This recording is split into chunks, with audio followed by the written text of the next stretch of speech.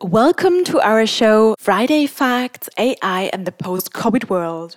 Together with our guests Nancy Nemisch and myself, Victoria Prantauer, will give you a refreshing point of view on our future world. This is going to be fun. Enjoy! So welcome to Friday Facts. Very briefly, we are your hosts. Victoria Prantauer is our ambassador for startups and a very passionate AI person. And I am really happy to have Victoria as well as all of you join this discussion today. So what we try to do here is to make this session interactive. Please ask your questions. You can put them in the chat. So this session is actually our try to keep people informed, sane, connected, and excited in the COVID and hopefully soon post-COVID times. And we started this session 3 weeks ago. It's going to be for 6 weeks for now. We will basically connect with various experts. I'm going to quickly turn over to Anise, whom I met probably about a year ago. But we really want to make sure we have a factual discussion because probably all of us are a bit tired of all the fake news, crazy news, unreal data points that we get, wrong statistics, conspiration theories, all that stuff. And so what we try to do here, which is why I call it facts, is to give you real life use cases and facts from people using artificial intelligence today to think about their world and to also make a better world for all of us post this pandemic. And so we want you to take away resources on what you could do now. Our first session was about education. The second session was about transportation. We had Susan from Lufthansa. The third session is today about healthcare and medical issues. We will have the government of Lithuania with the ambassador of Lithuania next week. And a very cool startup from Lithuania, so you'll be excited to hear about all these. Without further ado, I want to turn over to the wonderful, unique hero that is Dr.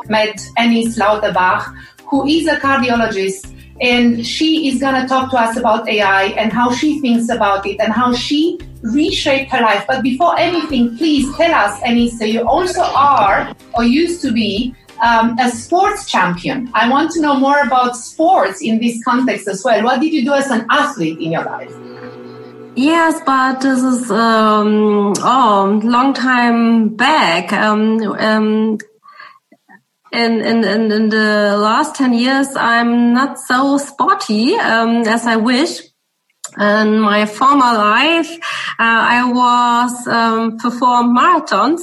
Swiss Alpine Marathon was one of my doings in sporting. At a time, it's not possible. Oh, wonderful. Thank you so much. So please take us through your story and we'll listen to you for about 10, 12 minutes and then we'd love to answer questions from the audience. Put your questions in the chat box, please. Okay. Thank you, Nancy, once again for this invitation for talking about AI and cardiology.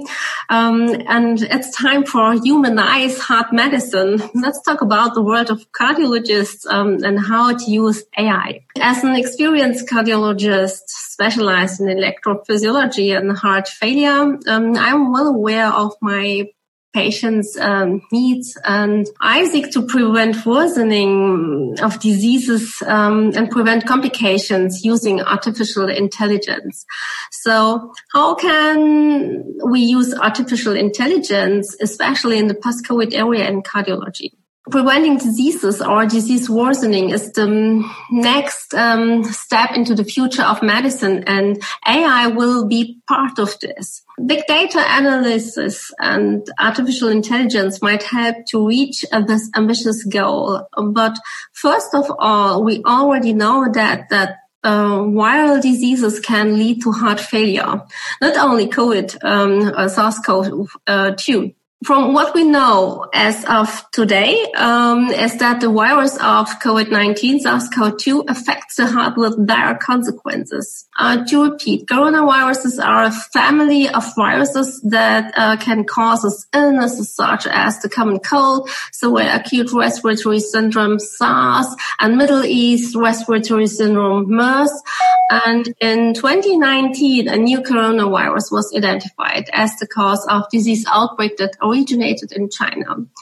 And, this virus is known as SARS-CoV-2, and the disease it causes is called COVID-19. And in March 2020, the World Health Organization declared COVID-19 outbreak as pandemic. From what we learned from patients, especially we cardiologists, who passed away, SARS-CoV-2 affects the inner layer of all vessels and especially the heart. The disease COVID-19 seems to lead to an inflammation of this inner layer of the vessels, and this disrupts the integrity of these vessels. As a result, blood clots form within these vessels and obstruct them, leading to myocardial infarction, and if brain vessels are affected, to stroke.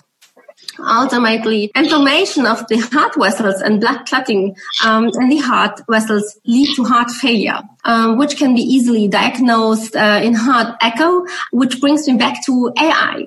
Heart failure occurs when the heart muscle doesn't pump blood as well as it should. Certain conditions such as narrowed arteries in the heart, coronary artery disease, high blood pressure, myocarditis, or cardiomyopathy lead the heart too weak to fill and pump efficiently. Not all conditions that lead to heart failure can be reversed, but treatments can improve the signs and symptoms of heart failure and help to live longer and can improve the quality of life. One way to prevent heart failure is to prevent and control conditions that cause heart failure. AI can help patients to monitor themselves and alert this patient if their conditions worsens. This was the cause for me to developing a tool using smart technologies for better and safer living with heart failure. In general, cardiology, we work with a lot of complex images and tools, image analysis and interpretations as a field in medicine where artificial intelligence can help, especially in cardiology. However, we are still at the beginning of this area of image analysis with computers for heart medicine. AI image analysis needs to be trained and validated by experts in this field especially.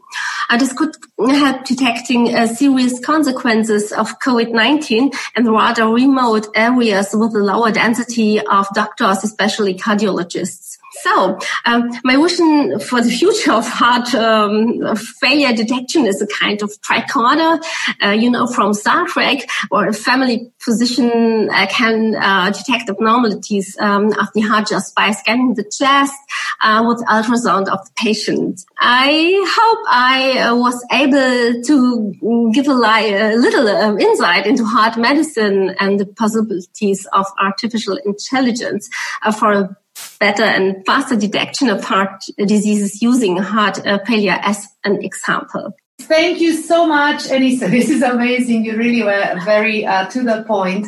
What I would like to do, our wonderful Victoria Prantauer, Miss AI Ambassador, my partner in crime, and also very interested in startups and AI, will help us moderate the questions. I see we have some questions, and please go ahead and have a discussion.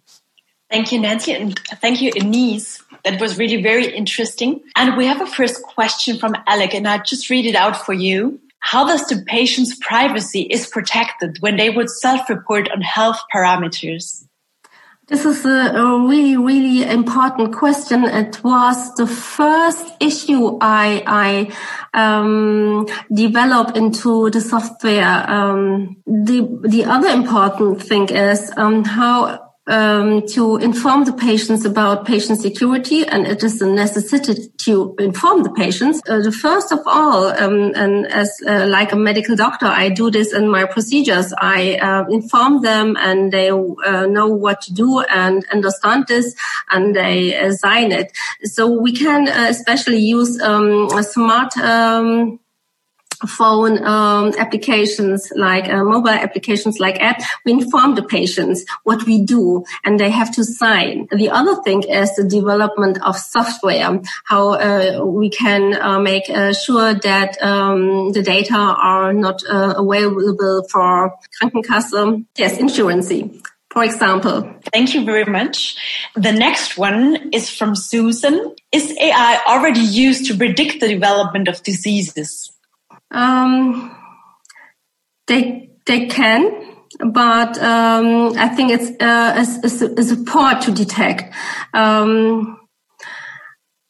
the moment, I think artificial intelligence cannot detect the end diagnosis, but it can help us to support to find this diagnosis. Okay, thank you very much. And the next one's from Nancy. What is a digital twin of the heart? A digital twin of the heart, very important question. I think we use additional twins in the heart at the moment, like imaging. We can perform heart rhythm with catheter and performing in catheter ablation, so we can see our image and can put our catheter to repair the problem, to do ablation when we see heart rhythm. But heart twins, there are so many interpretations about this. I think we have no enough time to discuss this. That's fine. Thank you. So I have a list of questions now for you from Alec, but I start with the first one. How can we mitigate the use of AI in medicine as decision assisting tool and a temptation to suspend clinical thinking? Maybe I can reformulate that. Sorry to intervene. For example, and I've seen it happening because I worked in healthcare as an anthropologist to introduce some healthcare systems, automatic healthcare systems. So there is a temptation to say, an alert from the system can be interpreted not as an advice, but as an order. So you would say, if the machine said so, I will do this. If the machine alerts me from sepsis, it means that it's sepsis. So I'll do the sepsis procedure, which is problematic. I think when we take AI in medicine, we should do this as a collaborating and not let the AI make these decisions. When the AIs tell me, okay, here's an alert, there's a sepsis or is coming sepsis, I check it out as a medical doctor. And there's no blind believing in the AI. And the other thing is, who's the one who decide or developing AI in medicine? If this is a medical doctor for developing the algorithm to recognize the pattern for these decisions, you can be sure this is true. But you have to check it out if this is really true. It's no blind believing in AI. For me, is using artificial intelligence as a collaborating system. It can help me as a tool. For me, as a medical doctor, is artificial intelligence another kind of a diagnostic tool. Thank you very much. Maybe Alex, just stay with us for another second because there were some more questions. Maybe just you go ahead with them. Just one last one. Sorry, thank you.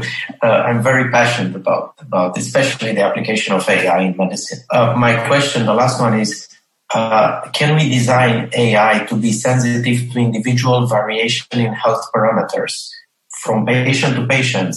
For example, what is normal in some persons or even in populations, may be abnormal in others. Any thoughts on that? Maybe we can do this in the future. At the moment, not. We have not enough data. We have data, but we not recognize the pattern. No one examined this in the medical field. We have a lot of data in medicine, but we have no idea what this data want to tell us.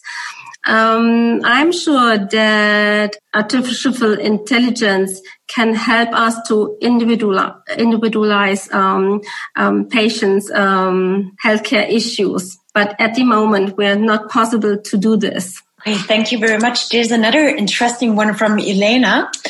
How well accepted by physicians is the use of AI in cardiology?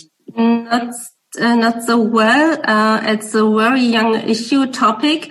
I think we are at the beginning using artificial intelligence. We see that in imaging, in radiology, detecting mammocarcinoma, we use it, and it can help us, or in detectifying melanomas. We compare the patterns and the different images. And the cardiology, I think it will begin. It's the start of a new area for using AI. Thank you very much. Maybe we stay with that topic for a moment. What do you think is necessary that physicians try to accept that change in medicine? To inform physicians what AI is. And there are so many myths about AI, and most of people and physicians are normal people too. We are no gods or something. We are normal people with normal sorrows and frightenings, and there are so much myths. I think we have to inform physicians what is AI and what can AI do. We are the one who can perform or shape AI. Mm-hmm. Okay, thank you. That's a very good hint. Are there more questions out there? I'm pretty sure there are. I'm happy to see people from Los Angeles, people from Munich, from Trier, here from Berlin. Who else is on the phone? Daphne, where are you from? I've seen Daphne coming, I think, to other sessions. But please feel free to speak up. We usually run out of time on these. She's from Turkey. Oh, awesome. Mm-hmm. Great. And how about, who else is on the phone? We have Helena. Hello. Hello. I'm dialing in from London, and unfortunately, it's not a day off in the UK, but we will have a day off next Friday. Oh, you are, yes. What's your background, Elena? I did PhD in brain cancer, and I moved to UK, where I'm currently working for National Institute for Health Research. And our health minister, Matt Hancock, has announced last year 240 million to make AI, to invest into AI and digital solutions into National Health Care System, NHS. And so National Institute for Health Research and others have 140 million AI fund for funding companies. And I've joined the session today to learn more about the cardiology angle, of course. Yeah. And I'm sure people on, we are, all the speakers in this session are Miss AI community members. We are a community of AI experts, enthusiasts, ambassadors from all disciplines. Today it's about healthcare and medicine, and particularly about cardiology. But feel free to connect with us, Yelena, and take advantage of the community here, because we are. I definitely will. Thank you so much. Very kind of you. Who want to share and also connect back and forth. So for my side, I believe specifically in cardiology, AI is really aiming to support cardiologists in a number of areas, and those are now under research. So to your point, there is a lot more money is needed at the national level? A lot of money, and we need a reconnaissance of AI, especially for healthcare. If Nancy and Victoria and Denise, you don't mind, to that point, what is the situation like in Germany in terms of funding available for startups or for collaborations with academics and clinicians in the AI space? I think we are at the beginning of collaborations and funding. There's much of funding for startups, but not for AI. And I think this is the main topics or main issue for most healthcare startups. Funding and to be independent of decision making. When we in healthcare develop such systems, artificial intelligence for improve life for patients, we have to be independent. And the most we see doesn't care this issue. Yeah. So, and there is another issue as well, which is, okay, so first of all, let's set the stage. When you look at Europe, between UK, Germany, and France, that's the most where you find appetite. And there is the Baltic state, which is why I invited Lithuania to talk to us about that next week.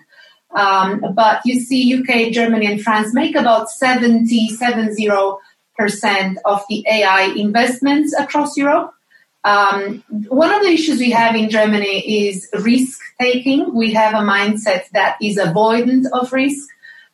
We do have great ideas. We have amazing academics. We have amazing research projects. We know that we produce the most research papers worldwide, even though China claims they produce more right now. But I think it is coming out of great universities in Europe and also in Germany. Of course, the German technology view. But one of the issues we have, and you can see this in the COVID situation right now, we don't know how to deal with this. We don't take risks. I think at this point, the economy should slowly be coming back to life, but we are afraid.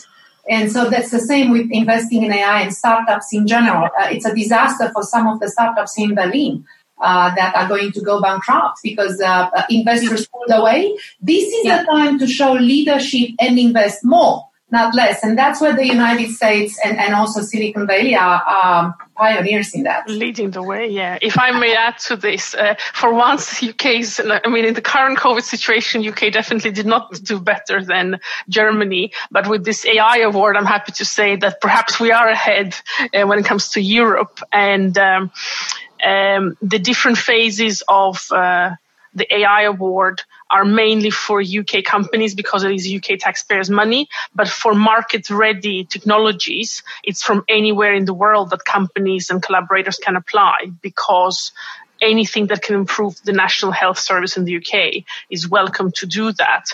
And another comment I'd like to make with a smile is I am originally from Estonia, so there's always neighborly rivalry between Lithuania, Latvia, and Estonia.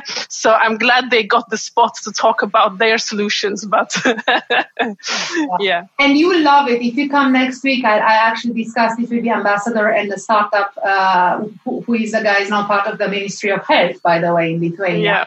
And they are doing some very advanced things where Germany, for example, could learn from. There is one more comment from Ilana here. Should we read it or do you want to say it? Yeah, well, I thought maybe Ileana wants to join us because we have some minutes left and she has some questions. So maybe just, Ileana, go ahead and share your thoughts with us. Yes, good afternoon. It's morning in Los Angeles, a sunny day, and we are in isolation. We have been in isolation for about a month. Well, I have been teaching AI for engineers. I am a professor of engineering, manufacturing engineering, and I've been teaching. I developed an AI course for applications of AI especially. So that's why this series of seminars interests me very much, because application, I think the accent on application in AI is very important. And students in engineering do not have the training in software development and thus cannot take computer science courses. In any case, what I was curious, first of all, I'm saying I know that AI has been used in medicine from the very beginning. Like MySyn is a very important program. Nancy, probably you know about it. So the field of medicine has been really doing pioneer work in artificial intelligence, and then artificial intelligence, because it did not find it did not fulfill all the promises of AI, it kind of dropped, and now we are back. But my question is, and maybe I'm addressing this question to Nancy, do you know what kind of software they are using? What kind of programming language they are using today? Is it algorithms which are intelligent, or is it really AI type programming? That's the first question. That means that's the question. Yeah, and thank you. That's a really good question. I think it's a combination of both from what I'm seeing. I do some work now with healthcare, also with CDC, for example, in the United States, and the White House has put together a number of programs around that. But I don't know the specifics for cardiology, but I see Suzanne also was mentioning here, she used to work in AI and medicine 20 years ago. I just don't know what the programming languages they use today. And Nancy, and maybe everybody who is here, I think that participating at these seminars on various fields of application is very useful, just because we are at the beginning of applying, like in cardiology, but many tools or many methods, approaches used in other fields can give suggestions, can give ideas for other fields. So I think I want to congratulate you, Nancy, for this idea. Yeah, that's the whole idea. Thank you so much. We will be running out of time. Oh, it's Python and R still. So today, Susan says it's Python and R, the two ones that they use in specifically in cardiology, right? Or in medicine. Thank you for joining today. These are meant to be quick sessions on giving ideas and giving food for thought. So we want to make it multidisciplinary, interdisciplinary, if you will. That's why we have all sorts of backgrounds and people, amazing people that are going to continue this series. Thank you for today. The session has been recorded. We'll make it available to everyone, and we look forward to seeing you again next week. Thank you. Enjoy the rest of the weekend. Bye. Thank you. Having me, Nancy. Thank you, Victoria. Thank you, Victoria, for moderating. Thank you so much. Bye. Thank you for joining all over the world.